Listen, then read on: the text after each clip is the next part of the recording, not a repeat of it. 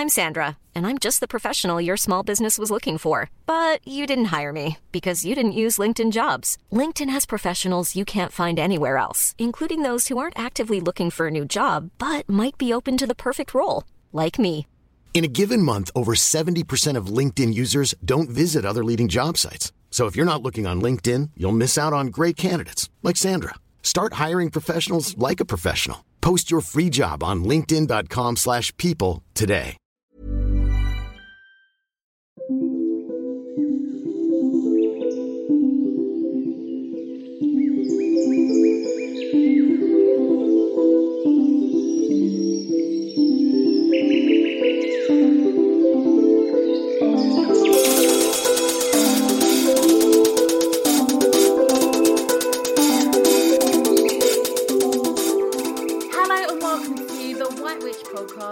With me, Carly. Hope you are all well, witches. It's been quite intense on the podcast recently with information overload, and I thought you might feel the same. So I thought, let me change things up a bit for today's episode. I love the summer, but once we get into late August, I start to think on all things autumn, which often starts with scary stories. My mum bought me a beautiful old hardback book a while back called Tales of Witchcraft, edited by Richard Dalby, which has very old stories, mainly from the Victorian times, the 30s and the 40s. A lot of the tales are of the wicked old witch. However, I still enjoy people being scared of the town's wicked witch. She's probably a pussycat, really, just cannot be bothered with those damn townies. I thought I would read to you this particular story, Unburied Bane, written by N. Dennett, which originally appeared in the anthology Horrors, published in 1933.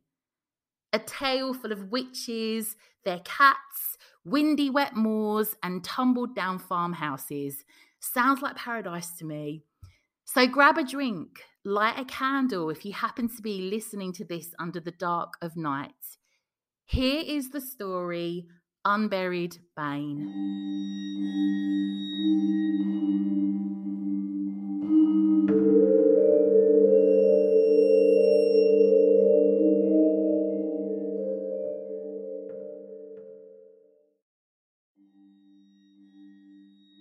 It all began, said Francis Winthrop, when I was led by my husband excitedly over 3.5 miles of wet moor to inspect the old farm he had recently discovered. It was not only the fact that it was incredibly lonely, was at least 200 years old, and probably possessed, as he explained with enthusiasm. Lord knew what queer history, but it was, though dilapidated to a degree, occupied by an old scrag of a woman whom he declared gave him the shivers. Beyond demurring mildly that neither could possibly interest me to the extent it did himself, I consented to tramp along to see the farmhouse and its grim-sounding occupant. I had discovered long ago in the early days of my marriage that it was not everything to be the wife of a popular playwright, one moreover who specialised in those of a sensational character and was consequently ever on the lookout for likely material.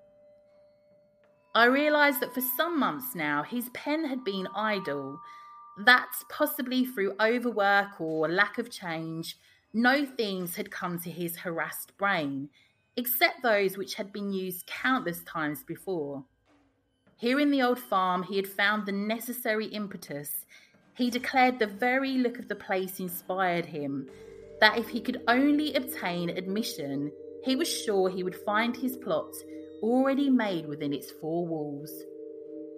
Further, so better to soak in its atmosphere, he suggested that we occupied the place ourselves until such time as the play was written, providing, of course, the old woman now living there was agreeable. There was a village of a sort 3.5 miles away, and probably she would be only too glad to move there, he said, unless as an alternative she agreed to stay and do for us while letting us have a room or two for a consideration. I was against it from the first, but seeing him so eager and hopeful, and dreading a continuance of his moody irritability, the restless pacing and sleepless nights while he vainly pursued the elusive idea, I forbore to mention how much I disliked the project. For myself, I foresaw many hours of loneliness and boredom. One afternoon in late September, then, we set off. Not from my point of view what one might call a promising beginning. Oliver strode on rapidly, impatient to be there, scarcely noticing how I stumbled over the heathery ground. At length, after what seemed hours, we climbed a rise of the moor where beyond, in a shallow basin of desolate land, showed the shale roof of a building, its lines half obliterated in the failing light. "Is that the place?" I asked, my heart sinking inexplicably. Oliver ran down the curve and stopped before a broken-down gate covered with lichen. Out of the shadows, the farm arose in a chaos of neglect and decay. Hideous fungus was growing everywhere, between the chinks of the cobblestones, on the rotten and broken fences. Even the walls of the farmhouse itself were smeared with curious green vegetation, while the rock moss flourished on its roof. Trunks of old apple trees in an orchard beyond were grey with lichen and twisted by age into fantastic shapes. In the moor twilight, which was creeping up cold and cheerless, with strange, ominous streaks of colour where the sun had gone down, it was a dreary, desolate place. I drew back. An indefinable fear possessed me. "I won't go in," I said in a rather shaking voice. "Rubbish, Francis, why on earth not?" demanded my husband. He climbed determinedly over a tumbled-down wall and stood in what had once been the farmyard, now a rat-infested wilderness. A pool to one side was green with slime, and sodden straw lay littered about in heaps. The farmhouse, a low, squat building whose ancient roof sagged and humped crazily in a last effort to avoid slipping off bodily, with its closed-shut door and secretive-looking window, appeared dead and deserted amid its army of strange and hideous weeds. I could see, as Oliver stood staring, that he was frankly revelling in it all, in its possibilities for the production of a real thriller, and indeed, what with its dismal and forsaken appearance, its air of sinister and brooding quiet, its very situation hidden away there in the fastnesses of the moor, with only the owls and the conies for any signs of life. Even I, who am no dramatist, could understand the attraction it held for Oliver. Meanwhile, I stood beside him, protesting every line of my body. A chilly wind sighed and whispered about our ears and stirred the few stunted bushes growing against the crumbling walls. It was unbelievably lonely. "There's that old harridan who's living in the place at present. What about knocking her up and getting her to show us over tonight?" Oliver proposed enthusiastically. It was with, I knew, a mental picture of the posters outside a well-known London theatre announcing Oliver Winthrop's new success that he raised his hand and knocked loudly on the door, set so deep in a porch as to be almost invisible in the growing darkness. The echo died away in a series of muffled responses. We waited, and 5 minutes passed away. 10, and still no one came. Then, just as Oliver was going away disappointed, the door silently opened the width of an inch or two. Someone made a mumbling inquiry as to what we wanted. Oliver asked might he and his wife step in and rest for a moment, as both were tired with walking over the moors. There was no reply, but a face, white and curiously vacant, appeared around the narrow opening and peered closely into ours. Apparently satisfied with what it saw there, the door was opened a fraction wider and we were motioned to come in. We bent our heads low and entered a dark, flagged passage, then into another door which led into a black raftered kitchen, dimly illuminated by the waning daylight that came in through the window covered with dirt and cobwebs. 2 chairs were pushed out ungraciously. We seated ourselves. I looked around uneasily with a creeping aversion. The misshapen old creature who lived there was most surely the most silent thing I'd ever seen, and also the most repulsive. So bloodless, so emaciated was her face, with one shoulder held higher than the other, so that her body was awry, and her gait a twisted seesawing motion. There was something supernatural about her, something quasi-human that went with the brooding house, the lonely moor, and the night winds that swept blackly about it. She stood with a pallid watchfulness, silently waiting for us to speak. "Do you not find life here very lonely?" I observed at length, unable to bear longer the heavy silence, the shadowy room, and the odour of damp and decay that hung clammily about it. Her voice, a thin, bodiless whisper, replied she was never lonesome. She was one that preferred her own company. "You live here then, quite alone," said my husband, rising as he spoke to put a match to the old-fashioned lamp that stood on the table, having received a nodded permission. "Is quite alone except for my thoughts and my gert old black cat." She gave him a strange, unfathomable look from her sightless-looking eyes, and as she moved, so the figure of the cat sitting motionless in the gloom behind her came into view, its eyes glittering greenly. Their shadows grotesquely outlined against the wall, on a sudden rose up till they touched, and spread along the ceiling, and appeared to crouch menacingly over our heads. Nervously I averted my gaze, but found it riveted instead on the face of the attenuated old creature standing opposite us. It was with shock that I really saw that countenance for the first time. So fleshless the bones showed beneath its covering of skin. An expression both fixed and mask-like, a wide and lipless mouth, no eyebrows, eyes sunken in discoloured sockets, a nose with the left nostril black and closed, and 1 or 2 crooked and pointed teeth. A tremor of repugnance shook me from head to foot. She was horrible, unnatural. It took all my willpower not to rise from my seat and run from the house there and then. Might I inquire why the farmhouse has been allowed to fall into its present neglected condition, which obviously is a matter of some time? Oliver inquired at this point. Mumbled the old hag vaguely, as if she were a little hard of hearing. Her speech, a sequence of inarticulate sounds, was faint and difficult to understand. But a power of years ago, it were a proper fine farm, but they do say as how it were the scene of terrible deeds, and now neither man or maid will come anigh and after the dimps, and if it warn't for me, nobody a living un. An eerie sound moved in her throat, which faintly resembled a chuckle, an amusement not shared by Oliver and myself. It was a sound that seemed full of a hidden meaning and sent a cold shiver down my spine. "Witch's bane, they calls the farm round these your parts, or maybe 'tis wolf's bane. I disremember now, on account of they weeds, I reckon." She gibbered with a silent person's garrulity.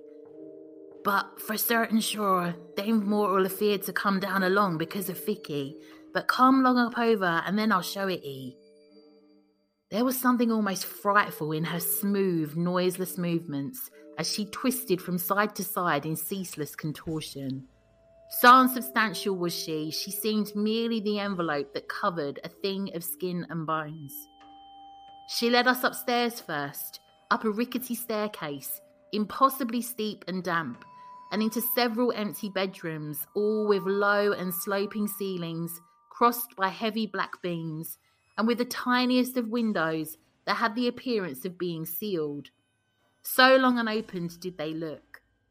The floors too had a downward tilt and sagged as one stepped upon them. with our shadows now weirdly elongated to an exaggerated height, and now dwindling down to nothing as we wandered through the musty-smelling house. The eerie old woman like a distorted shadow herself. It was daunting to a degree. I followed shrinkingly, with a fear none the less real for being non-susceptible to definition. I could see, however, that it would be useless to appeal to Oliver. By the excited way his eyes shone, he was resolved more than ever to put his crazy plan into execution. To imagine living in this ghostly place, even for a day, filled me with horror. Down the stairs we creaked again, and into what once had been the farmhouse parlour.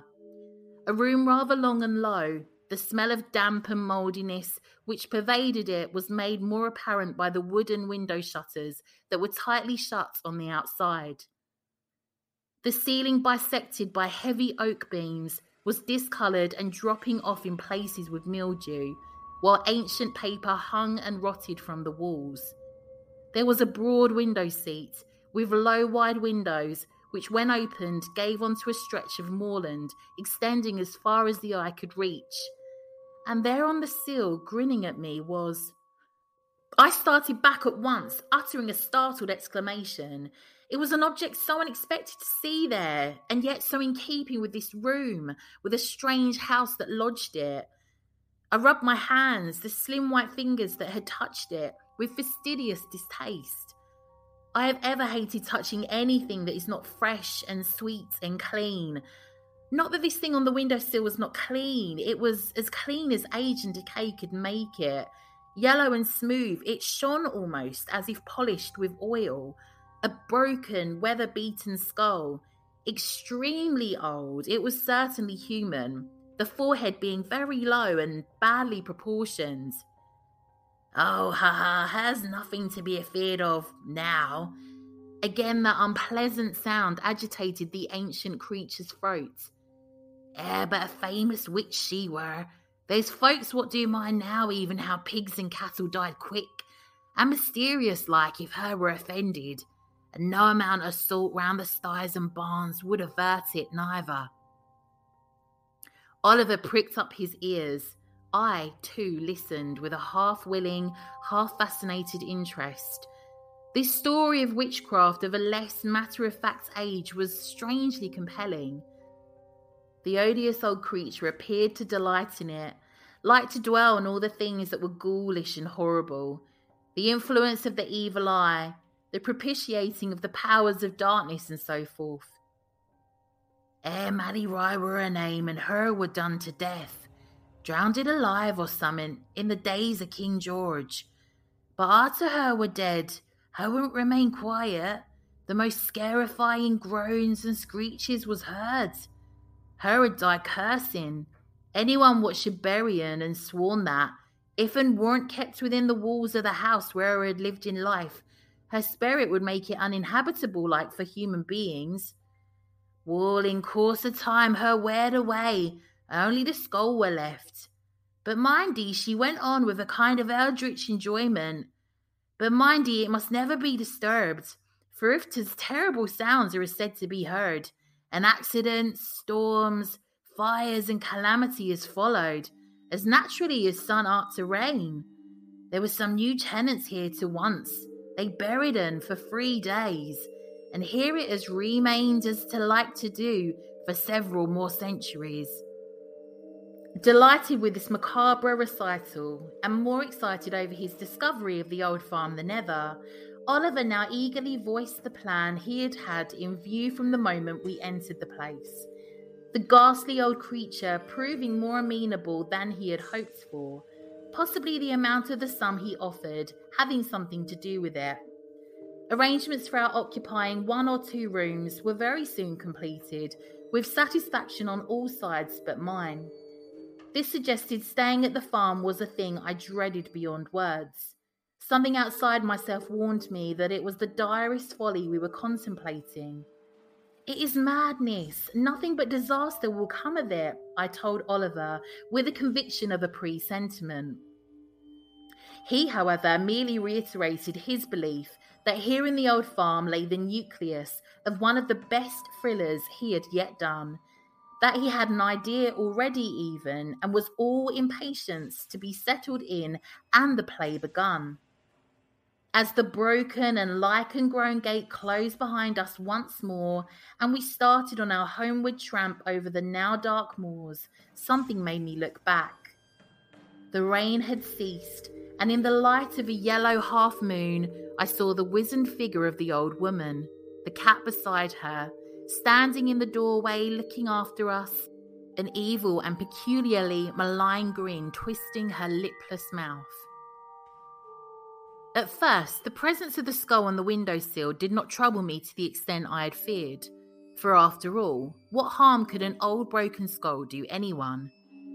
To be sure, it was not particularly pleasant, but since it was the custom, I endeavoured to conquer my nervous fears of it. Oliver, busily at work behind a closed door and surrounded by sheets of manuscript, was absorbed and abstracted. However, from his look of satisfaction, I knew the play was shaping well. Judging from its title, The Death-Dealing Skull, it promised to be all that the lovers of thrills desired. I was almost as much startled as relieved to discover no presence of Anne Skegg, that strange personality, anywhere about. The house was left entirely to ourselves. It occurred to me that possibly she had thought better of her original intention and had, after all, repaired to the village, if such it could be termed, until we should have departed, and her home once more be left to its former, undisturbed quiet and solitude. I did indeed make a tentative inquiry from one or two of the cottagers there, but I was stared at so queerly with such startled attention that I didn't pursue this subject further. Beyond eliciting the information that Witch's Bane farm hadn't been lived in for years, as far as any of them knew, that the last tenant had committed suicide, and that neither love nor money would induce any of them to put so much as their noses inside it, I returned on the whole rather more perplexed than before. Came russet October, the bare moorlands, sprent with gold and purple, bloomed anew under the spell of air crisped with the first frosts. I walked for miles each day, delighting in the exercise and the newborn beauty around me. However, the days passed, and November brought with it chill sobbing rain and empty hours. Now I was confined to the house, and the doors were shut to the wind's will. The open, sunshiny air and the blessed freedom of the moors, dank and miserable, they stretched before the farm in an endless pool-sodden waste. How dark it was now in the house always. Even what little sun there was had no entrance, and the owls, always the owls, to haunt me with a mournful crying. Immersed in his work, Oliver noticed nothing of this, did not notice how slowly and imperceptibly as I passed hour upon lonely hour in the musty-smelling parlour, the sight of the skull lying there in its accustomed place began to be more than I could stand, so that I could view it only with a sense of rather absurd horror. How its eye-holes, inky and horrible, bored into my own, its mouth grim and awry, the broken irregular teeth, the low criminal-looking forehead. I both feared and loathed it. Always it appeared to grin evilly and maliciously at me, as though at some obscene jest. A night came that had set in early. I was alone as if no one were in the house. So silent was the room, the farm. Outside the wind pressed against the windows. An old tree in the yard adjoining creaked and groaned with a straining of leafless boughs, and tapped on the black panes with phantom fingers. The old parlour, seeming dingier and even more gloomy, was a place of shadows. The only light was that cast dimly by a hurricane lamp, beyond its narrow circle, into the dark corners of the room. I dared not look, lest nameless things should stir and leap upon me. I trembled at every creak, awaiting with a dreadful anticipation for the very door to open silently towards me and disclose who knew what shocking spectacle. And when the long drawn-out hoot of an owl echoed in the tree outside, I sprang to my feet, shuddering violently. In the jumping flame of the lamp, a shaft of light danced now here, now there, over the gruesome skull, lighting up the eye holes and heightening the effect of sinister and sardonic amusement. I must have partially lost control of myself, or at least of my better judgment, before I quite realised what I was doing, despite its alarming reputation for resenting either its removal or any indignity done to it. I'd seized the loathsome thing quickly and thrust it out of sight in a dark cupboard. That night, Oliver and I were awakened by a sound of weird, unearthly screaming that droned on and on, low, unceasing, and maddeningly monotonous. There was something terrible, something mysteriously awful in the sound, as if dead hopes and utter despair were being voiced, as if numberless souls in torment were circling in the black air above the farm and were wailing and crying their anguish through the keyholes. I listened, quailing in my bed, not daring to confess what I had done. Oliver declared it was wind, for such a storm was raging of wind and thunder, as set all the doors banging and the windows rattling. Sleep was made impossible. A little towards dawn, secretly, I restored the skull to its place. Anne Skegg, whom, strangely and unexpectedly, I encountered in one of the flagged passages, gave me a look from which I fled. There was such malevolent amusement in it. And now from this time, Anne Skegg never left the house. It was as though she mistrusted me, as if she feared for the safety of the skull and constituted herself its guardian. She appeared even more vague, more attenuated than before, and even more silent.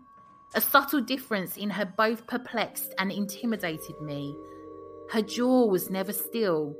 Her whole person shook from either old age or extreme cold, and up the front of her gown, of an outmoded fashion with which I was familiar and yet could not place, extended a curious green stain. The mere sight of that twisted, contorted figure with its sideways dipping walk, its long, lanky hands drifting about the passages and up the stairs, sent a shuddering dread through every nerve of my body. At this time, so great was the peculiar revulsion she inspired in me, in an effort to avoid her, I tramped for miles over the soaked and desolate moors. I began to entertain the most appalling notions, to question whether, like Lazarus, one who has once been dead could return alive from the grave. The touch of her fingers was cold and slimy. While I feared her smile more than anything in the world, I tried to voice my nightmare horrors to Oliver, but unfortunately, alas, he could not or would not understand, regarding them merely as the fancies of hysteria. The play was almost finished. Triumphantly, the last scene was completed. He announced his intention of going up to London with a view to its early production. I heard him with a thrill of unreasoning terror. "Let me come with you," I begged. "I cannot and will not stay here in this dreadful house alone." He demurred. "I shan't be gone more than a few days, a week at the most," he said. "Now be sensible. What on earth are you so alarmed about?" I could only stammer out something inadequate like, "A big lonely house, the moors and the owls, and Anne Skegg." "What has poor misshapen Anne Skegg done?" he scoffed.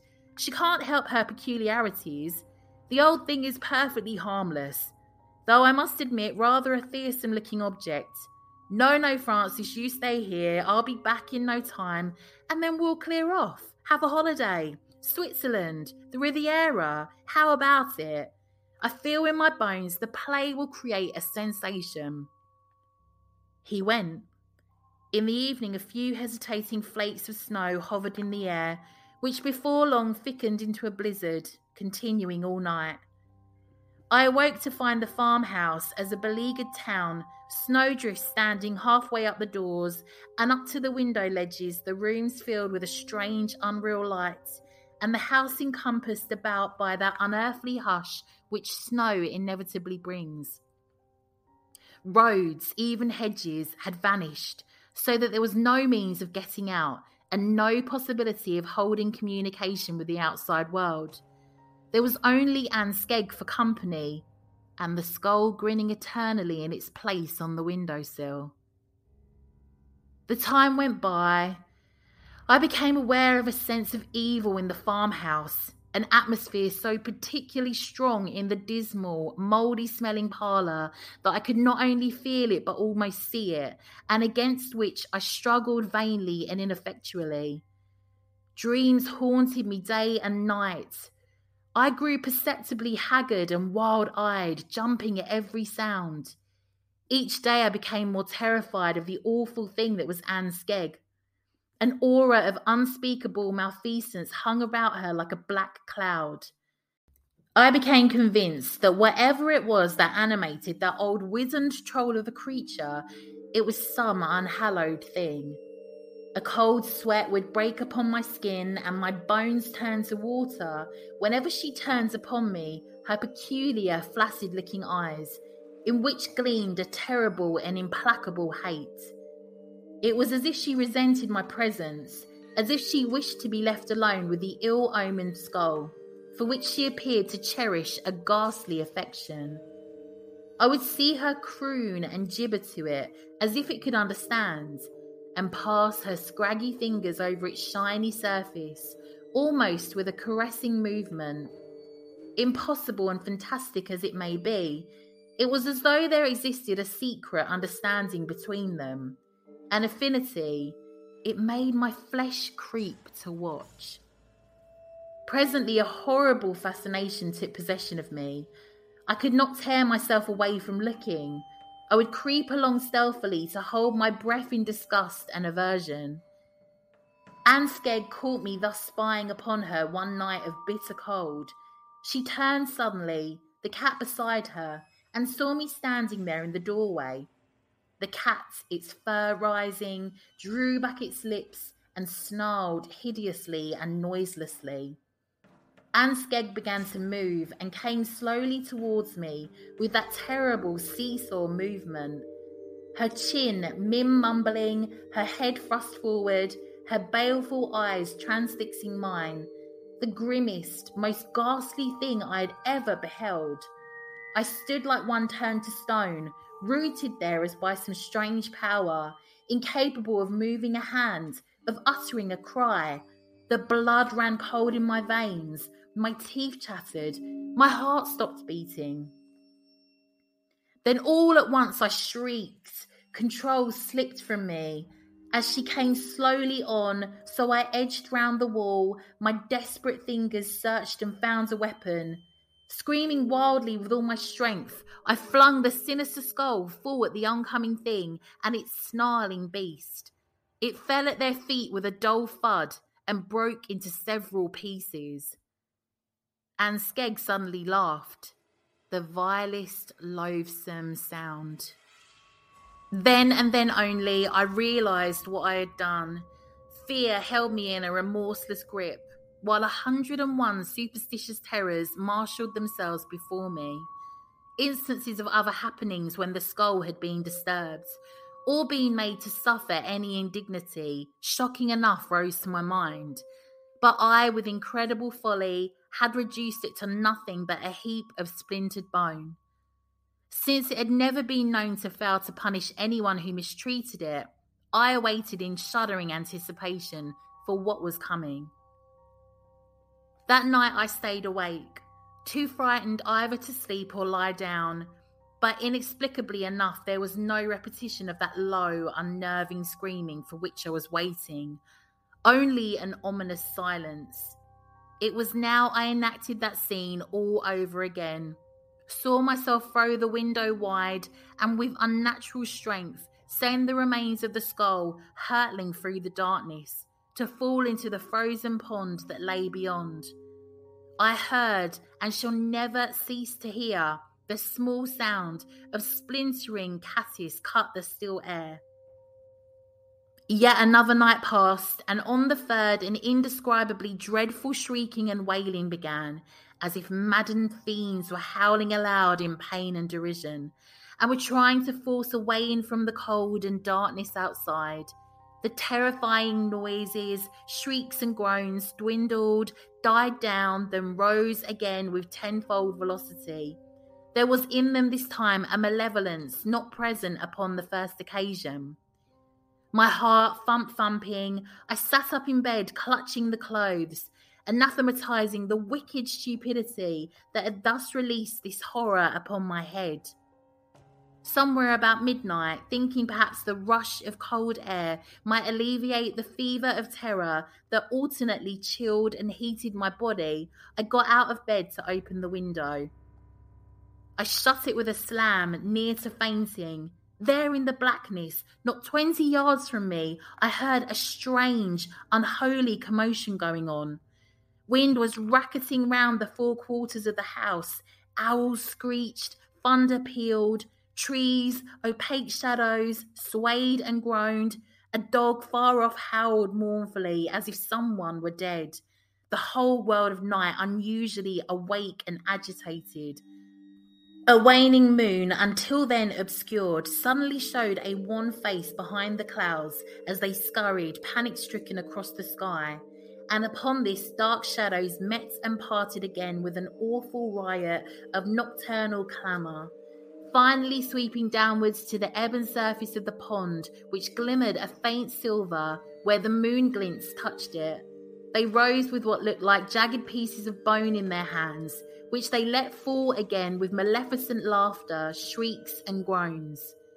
Suddenly, as I watched, one of the shadows that danced round and about the pool and reeled to the blattering wind and the thunder peals detached itself and rose slowly out of the pond and dripping passed through the door of the farmhouse. With my hair rising upon my scalp, my face bedewed with cold sweat, I recognised it for the fearsome creature I had known as Anne Skegg. I knew now with a hideous certitude that she was dead, had always been dead, that she was the terrible Mally-Rye herself, who by some devilish power still walked the earth, drowned but living. Beyond question I knew too that I was there alone, to pit my puny strength against the powers of darkness, which my action of destroying the skull had released. Those powers which had been in abeyance so long as the sinister relic was neither moved nor harmed, now manifested themselves with tenfold force. Nightly the uncanny shrieks and groans went on, making sleep impossible. Abating during the day, the din was merely a low monotone that droned ceaselessly and monotonously in my ears, rising to howl and batter around the house on the approach of the dusk hours. Nightly, the unholy play with the broken pieces of the skull was enacted over the dark water of the pool, and ever again the old twisted corpse, which was animated by the vengeful spirit of Mally-Rye, rose dripping out of the pond and vanished into the shut door of the farmhouse. Meanwhile, the snows still held, coming on foot after foot of unbroken whiteness. The lines of the farm were obliterated, the roads impassable. There was no sun and no ceasing of the biting chill. With every hour, my soul became more benumbed by fear. The scarlet thread of my brain stretched to breaking point. The climax came suddenly, following on the heels of Oliver's return, the snow having at length melted sufficiently to allow him to cross the moors with great difficulty. Upon seeing him ploughing toilsomely toward the farm, I tottered to the door, overcome with relief. He exclaimed aloud in shocked surprise upon seeing my altered looks, the shadow of myself that I had become. The next moment I crumpled up in a heap at his feet. "For God's sake, what is it? What has been happening here while I've been away?" he demanded as once more consciousness returned, and I sat up weak and shaking. The tale was soon gasped out. He listened in growing consternation, his face paling in spite of himself. "Perhaps it is not too late even now," he said at length with an uncontrollable shiver. "The pond is not deep. I will fetch a lantern." He went to the door and threw it open. What are you going to do?" I started up, full of a nameless apprehension. "Do? Why, fish the skull up again, of course. We must restore it, bind the pieces together, propitiate the powers of darkness at once, now." His tongue clove to his mouth. His body stiffened as slowly, step by step through the door, came drifting the horror that had once been Anne Skegg. There it stood, its face a cadaverous blue, its long fingers cold with the cold of death, its eyes grown empty hollows, the rank odour of stagnant water about its clothes, and on its thumb a long black hook like the hook of a bat. Oliver shrieked aloud in an agony of fear. The thing smiled, the most hideous, diabolical smile, and moved soundlessly on. Upon the floor where its feet passed were patches of green slime. As we retreated, so the thing followed, advancing with a fearful malignity on its skull-like face, hard-pressed, stark with terror and the icy cold that radiated from it.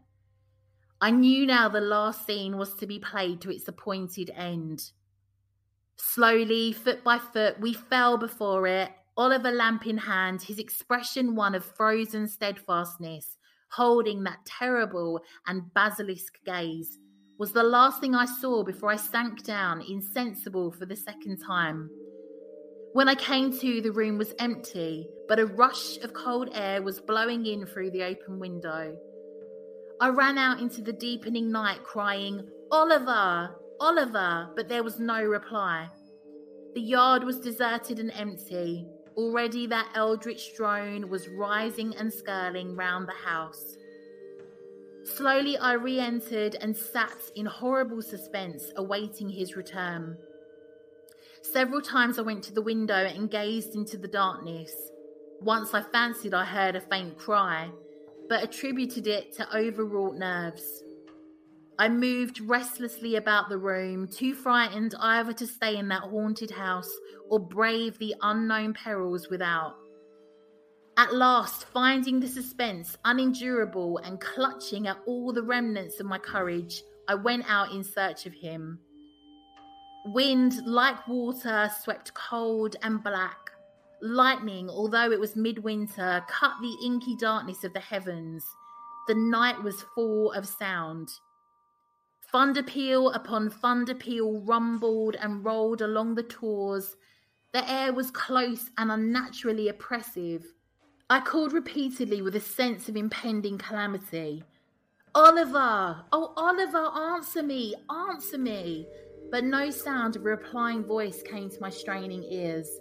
I went on, fearful, stumbling, and then there came, borne on the wind, a piercing cry, as if someone were in deadly danger.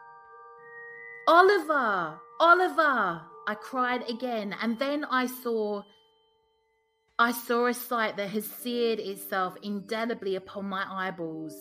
In the eerie light of the hurricane lamp that lay fallen on its side on the snowy brink of the pond, the great curtain of the night beyond, I saw Oliver, beaten back till he stood in its very water, still keeping at bay that thing of ghastly horror. My heart hammered against my ribs.